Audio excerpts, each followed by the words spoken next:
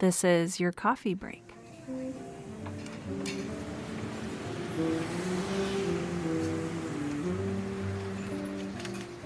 Hey friends, I'm back again this week, and once again, as always, I have an amazing treat for you. I have with me on the line right now author Jeffery Weaver, who has just a fascinating story about how he kind of went ahead and created this beautiful set of books. And the story behind this, I think, is really fascinating. So Jeffery, welcome to the show. My pleasure, Sarah. So excited to have you. You and I have been corresponding by email a little bit, and you just have this really interesting story behind why you wrote these books. And I would just love for you to share that with our listeners. Well, it actually started, I had gone back to college in 2009 at the age of 62 to work on my master's in economics because I wanted to go teach. And in the course of going back to school, I discovered I was required to retake all my academic writing classes because the ones I had from years ago would not transfer in. And I wasn't all that happy about it.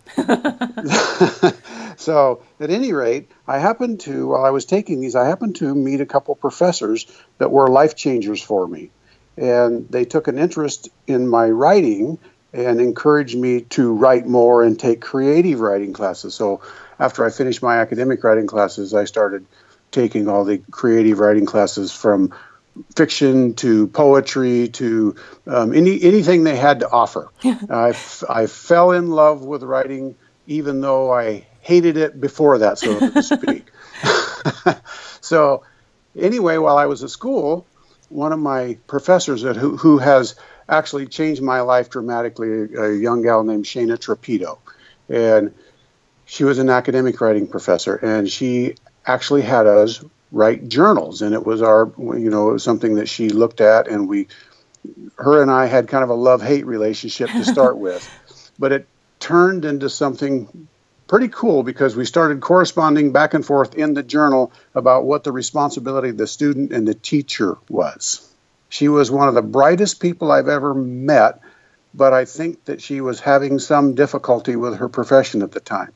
And I kind of got mad at her one time and lectured her in my journal about what my job as a student was, is I show up every single day and I want to learn, and I came to this class to learn from you, and your job is to show up every single day and give me your best shot.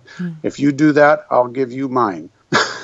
Yeah. So that journal kind of unfolded that way, and I ended up really love journaling. Well, about a year and a half later, my wife was diagnosed with stage 4 incurable cancer. I talked to one of my writing professors about maybe starting an online journal to keep family and friends updated on her condition, because it's awful hard to make, 200 phone calls and you don't want to leave anybody out. Oh, gosh. So we decided to do a blog. And that blog was initial intention only was to just provide medical updates. And it didn't take very long for that blog to blow up into something a lot more than that. When we found out that she was going to die, and that's pretty hard to do. She at the time was 48 years old. Oh. And it was hard. And when they told her that, out of desperation, I started doing some other things like, well, what can I do to help? Maybe we can find some ways to buy her a day, a week, a month until we can get her into a drug trial. So what happened was I started doing a little research on nutrition because I know a little bit about that sort of thing.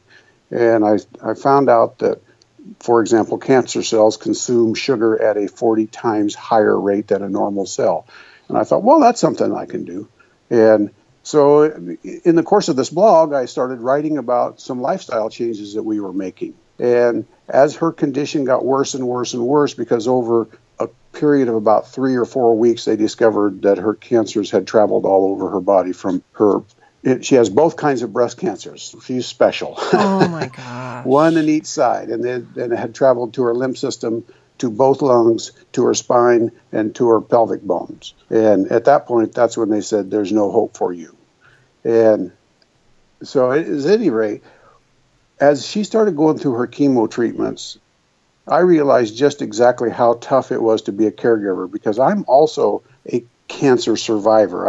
I had my own harsh battle with cancer back in the early 2000s. Oh my gosh. And so so I had a unique perspective when I was writing this blog as a survivor and as a caregiver. And I will assure you, being a caregiver is a lot harder. And so as I was writing this thing, it became apparent that I was finding enough information that I might be able to help other people. So the blog emerged from just informing people to what was going on with her, as to informing people to what they could do to make their lifestyles healthier so they wouldn't have to go through this. And I started writing about all the science behind the foods and things that are known to fight cancer and other lifestyle changes. So that blog really got this whole thing started. When I decided to write, it wasn't about this book. Yeah, I went out and I loved the creative writing process so much that I had written hundreds and hundreds and hundreds of short stories. And I have been told that I'm not too bad at it. Good. So I started searching for an editor to give me some help, because I have some issues with grammar and spelling. As do we all. Yes. Yes. So I know that I need a professional. So I interviewed dozens and dozens of editors, and we landed on, luck would have it, we landed on a fantastic lady, Naomi Long, and out of Santa Monica, who has an editing firm, The Artful Editors, and we interviewed her. My wife and I went up and talked to her. And we talked to her about doing maybe an anthology of short stories, or taking one of those short stories and turning it into a book or something.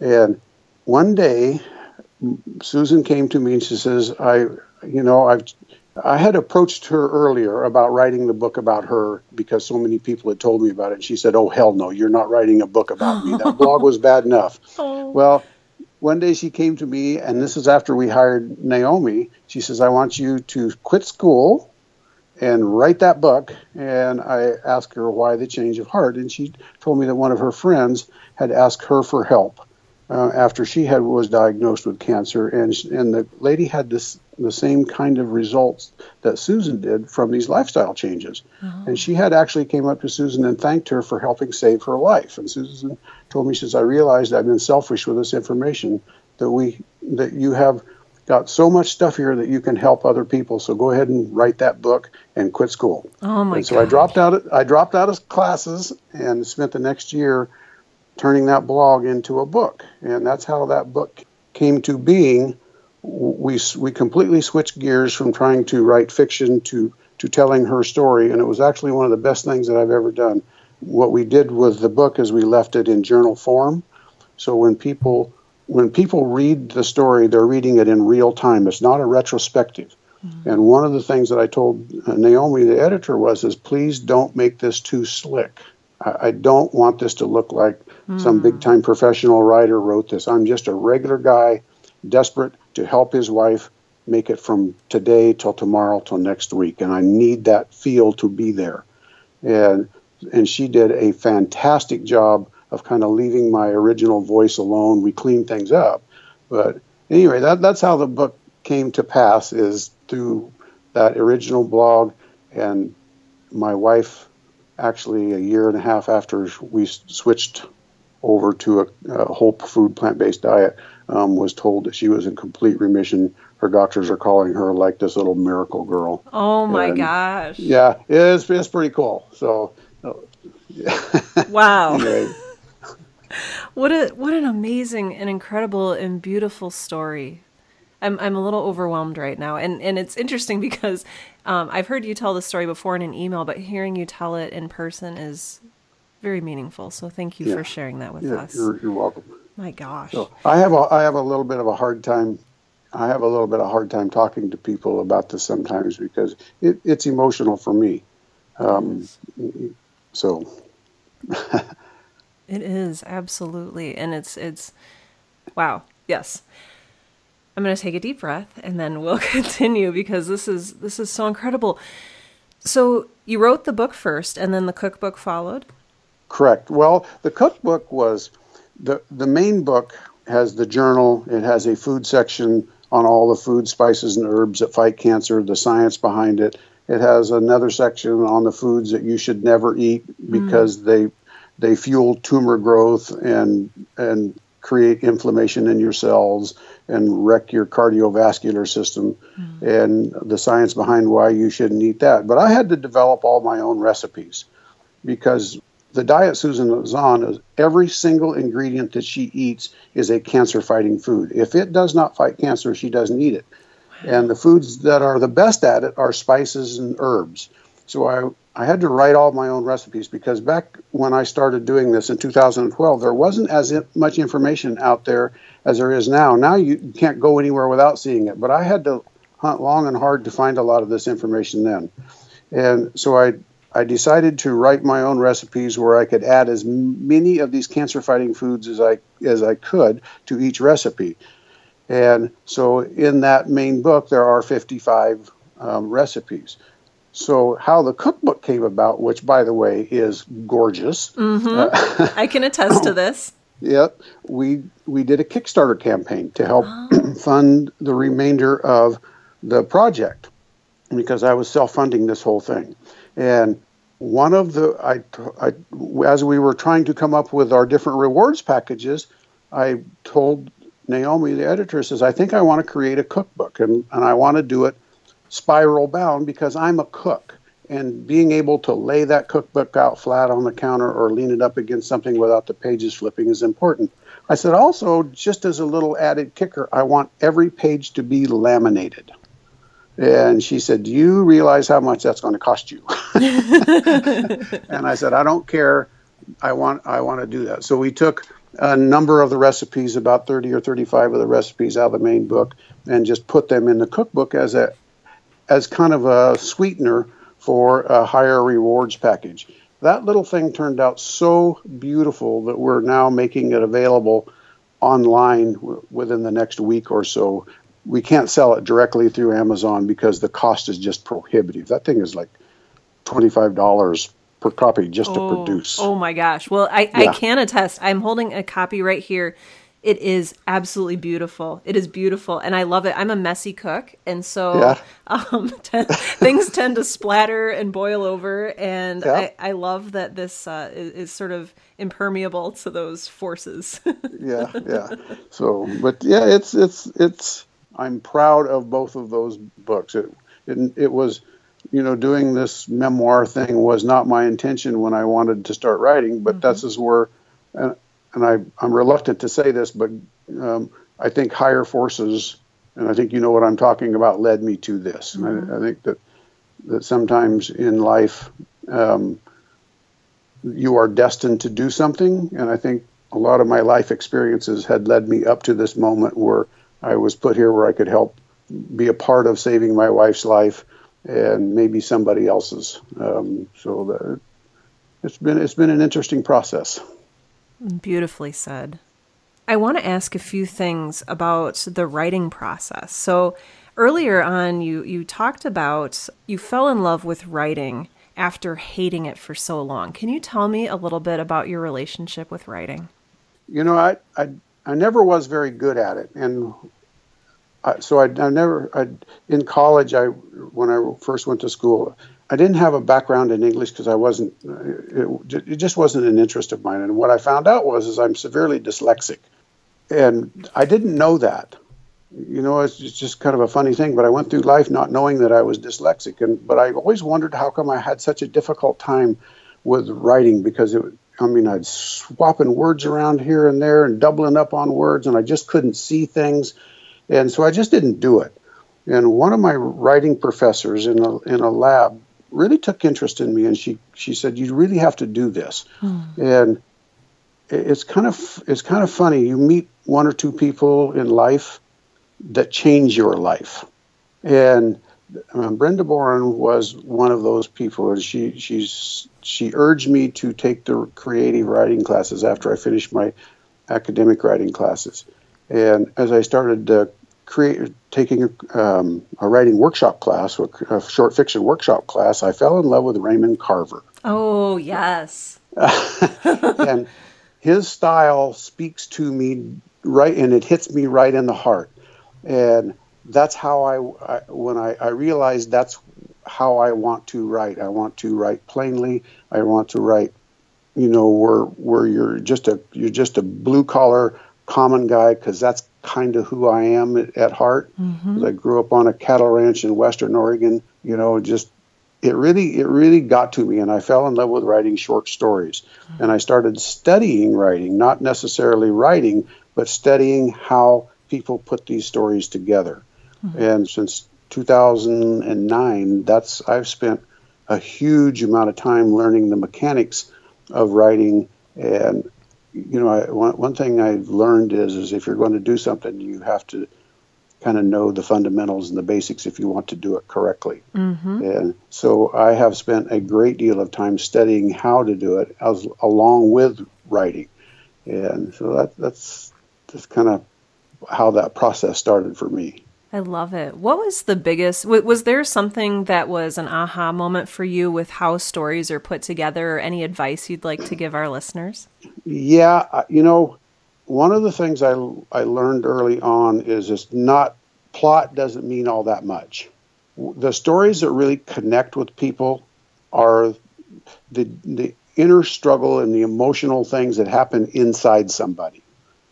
I think that we're all wired to connect emotionally to things, not necessarily because it's got a exciting, thrilling plot line, although there is a place for that. So I've always tried to be character driven and explore what makes relationships work, because I've got a contentious relationship with my dad. Mm-hmm. My dad is my hero, but I'll be doggone off. I spent 62 years trying to please my father, and I've never been able to do it yet. And because of that, I've always wanted to explore why that thing. And I've talked to other people that go through something similar. And one of my writing professors in that creative workshop, she said, "Jeff, you like to write about relationships, don't you?" And I said, "Yeah, it's because I think it's really important." As soon as she said that, it made me realize that she was telling me that I was on the right track for me. Mm-hmm. Was write those stories about relationships. The plot lines will fall into place. And so when I start writing anything, in fact, I'm on the original thing that I was going to write a book about was one of the short stories that I had written in her class that I love, and I love the characters in that. So I've actually gone back, and I'm about halfway through that book now. What I do is I go write all the backstories for my characters first. So I need to know who they are, and I need to know all of the things, not all of the things, but a lot of the things that got to where they are. So when you're writing about them, the decisions they're making in your story will kind of make sense, and you can reflect back and let readers know that, you had a really contentious relationship with your father, or this thing happened to you that caused you to have this sort of worldview. And so that's kind of how I approach it. I write all my character bios first. I go through my storyline. What if this happens? What if this happens? What if this happens? I keep asking myself questions. Why did this character do this? And if it doesn't connect with what I wrote originally about in the character bio, then I know I need to fix things. Everything has to have a genesis from before. So you plunk your character down kind of in the middle, just before the crisis happens. But you got to know how they got there in order to kind of torment them along the way. So there has to be a reason why, at the end, everything has to make sense, and you have to give it to them, and then you have to take it away from them. And to me, it's all that inner conflict, not necessarily the adventure along the way. So that's how I approach that. And you know what? I think those are all my favorite stories too. The plot is kind of whatever. I love getting to know characters. I love investing myself emotionally in what they're going through. Yes, absolutely. As I'm sitting here writing this piece of fiction, and revisiting what makes a good fictional story, is the quest through this journey that things are taken away from you, and you have to overcome a lot of stuff. I think that our Recipe for Hope actually follows that exact process. Process is not the right word, but it has those exact same elements in it, and it's a real life thing. So we were doing okay in life, and then everything was taken away from us, everything. And I mean, to the point where we were almost homeless. It was all over diseases. And as we had to fight and fight and fight, and what we were fighting for was literally my wife's life. And our, God would give us things and God would take things away from us, so to speak. And as I went back and reread that book, that same thing happened to us.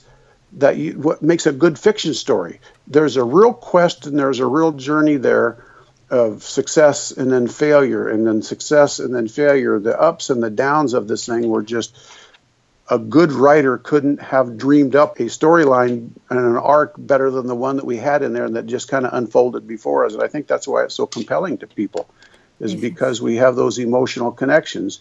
And one of the things that we did in that book, Sarah, is I took the flesh off all the way down to the bone. I exposed everything in there. And it's one of the reasons why my wife was a little bit unhappy with me wanting to write this book, is because I told people everything on how hard things were. And I think by doing that and letting people know our story down to how awful things were for us, and then at the end, we end up hearing, "You're in complete remission, you're a miracle girl," was this big payoff at the end that we didn't anticipate. So there is something to letting people connect emotionally to a story that makes it really memorable. As an old businessman, I've had great success in business, and I know how to build businesses. And I told my wife, if I'm going to write, I'm going to do it just like I would do any other business. I'm going to study my craft, I'm going to learn what I need to do, and I'm going to invest what I have to invest, regardless of the cost or the time or anything else. So I started listening to podcasts, and I've been listening to your podcast for a very long time, along with a number of other ones. And the encouragement that you give people like myself who haven't yet been out in the marketplace and are still questioning their abilities and all that kind of stuff was really a big help for me. You can do this, you can do this, you can do this. Just sit down and do it. And that encouragement, I don't know how many people that you've helped, but I'll bet you it's a bunch. Oh my gosh. Thank you. One of the things that I do is if something's not working for me, I have no problems with cutting it out of my life. Life is too short. I'm not going to waste any time on noise, so to speak. And so there's a lot of podcasts out there, Sarah, that are noise. And they're self-aggrandizing, and they're offering you up a bunch of pablum that doesn't, I wouldn't say who it was, but I've probably listened to, 10, 12 different writing podcasts. I have about 6 of them left. You guys provide a valuable service and a resource for people that want to write and want to write well. And I think if you're going to do something, the key is you have to invest the time and the effort to do it well, because if you're not going to do it well, you're kind of wasting your own time, or it's just a hobby for you. And I want to make writing something a lot more than a hobby. I don't know that I'll ever make a living at it, but I know that I'm going to do it forever. And I've decided that I'm not one of those self-publishing writers where I have to turn out material every 30 to 60 days and kind of that write, publish, repeat model out there. There's a place for that, but I truly believe that you're never going to write outstanding material doing that. You'll make more money doing that, but you're not ever going to write really outstanding material, because writing great content takes time, it takes a lot of effort, and it has to marinate, and it's just not something that's possible in 60 days. And I've never been somebody that wanted to just turn out a bunch of stuff.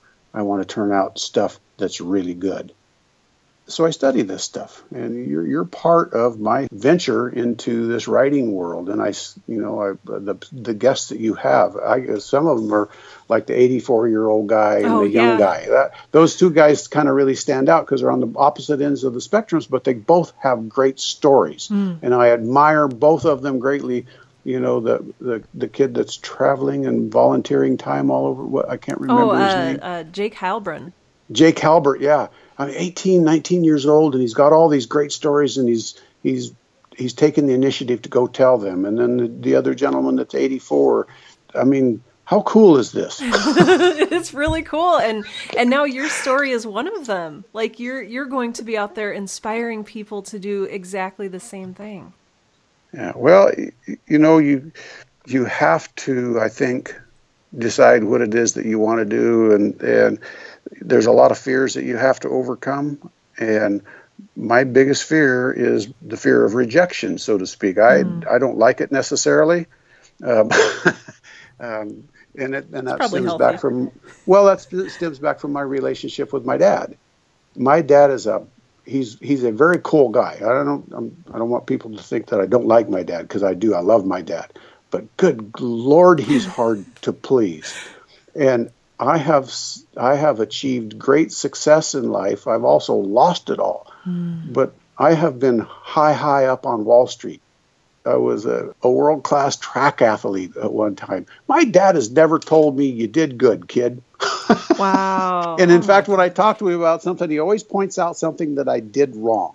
In fact, when he read the manuscript on my book before it was finished, he didn't say, "Boy, this is really good, kid." He said, "There's some mistakes in here." Oh my gosh. Oh my gosh. I'm going, "Yeah, Dad, I know. It's like hasn't been fully edited yet." Oh my gosh. So that's my biggest fear in life, is fear of failure and fear of rejection. So you have to overcome those fears and set it aside and give it a whirl, because if you don't, you're always going to regret it. I talk to young people all the time while I'm in school and in business and all kinds of stuff, and I always tell them one thing is you know what? Don't be afraid to get knocked down. Get off the road. Go out and adventure and see what happens. And, view those bad parts as part of the process that's going to make you stronger and it's going to make you better. And, it's just part of it. If everything was a flat line, you wouldn't have things to compare to other things to. It's so interesting that you talk about rejection. I was cleaning out my office this morning and, found all of my rejection letters. And I have them in a little pile right here next to me right now. And just looking through those, and they were so disheartening at the time, but now you can kind of look back and see like what you've learned from them and how you've grown from that time. And so I appreciate you saying that so much. I think a lot of people have the same fear. It's just you have to overcome it. And being rejected is part of the process. It is. It's absolutely, it's part of your growth. And I love what you said about, growth not being a flat line. You need to take that journey. So yeah. I want to ask if people are interested in purchasing either of your books, if they want to find you online, get in touch with you, what do they do and where do they go? The main book the memoir is available on Amazon. You can go to my website, which is jeffreyweaver.com, and that's where you can find the cookbook. Oh, excellent. Because the cookbook is so expensive, I couldn't sell it. I couldn't just have direct sales through the publisher on there, because I'd have to sell it for $60 or $70 because it's just so expensive to produce. And so I just order them from the printers and have them here. So if somebody wants one, I'm putting in a button there that will, you just leave a message and I'll pack it up and send it off to you. You can also buy the book off my website as well, but that's just a link that takes people to Amazon. So wonderful. I'll make sure to include links to those things in the show notes for today's episode. This is a great interview. You have so many wonderful things that will encourage so many wonderful people to write and to tell their story and to find hope. And I absolutely love this. So thank you, Jeffrey. It's a mutual thing here. I appreciate what you do, because you're helping a lot of people, Sarah. I can't emphasize that enough. To sit down and listen to when you're talking to people, that's why I highlighted the 18 and the 84-year-old. The world out there is full of interesting stories, and people don't know how to tell them or whether they should tell them. By doing your podcast, you're giving people that inspiration that anybody can do this, by bringing people like those two folks to the airways, so people like me can listen to their stories, and that inspires me to get off my butt and get things done. Well, this has been an absolute pleasure, Jeffrey. I hope that we do keep in touch going forward. I would like that very much. I think you can count on that. Good. Well, once again, links to Jeffrey's books will be in the show notes for today's episode, as well as his website, jeffreyweaver.com. And boy, I don't even remember how I usually end these things. I'm just so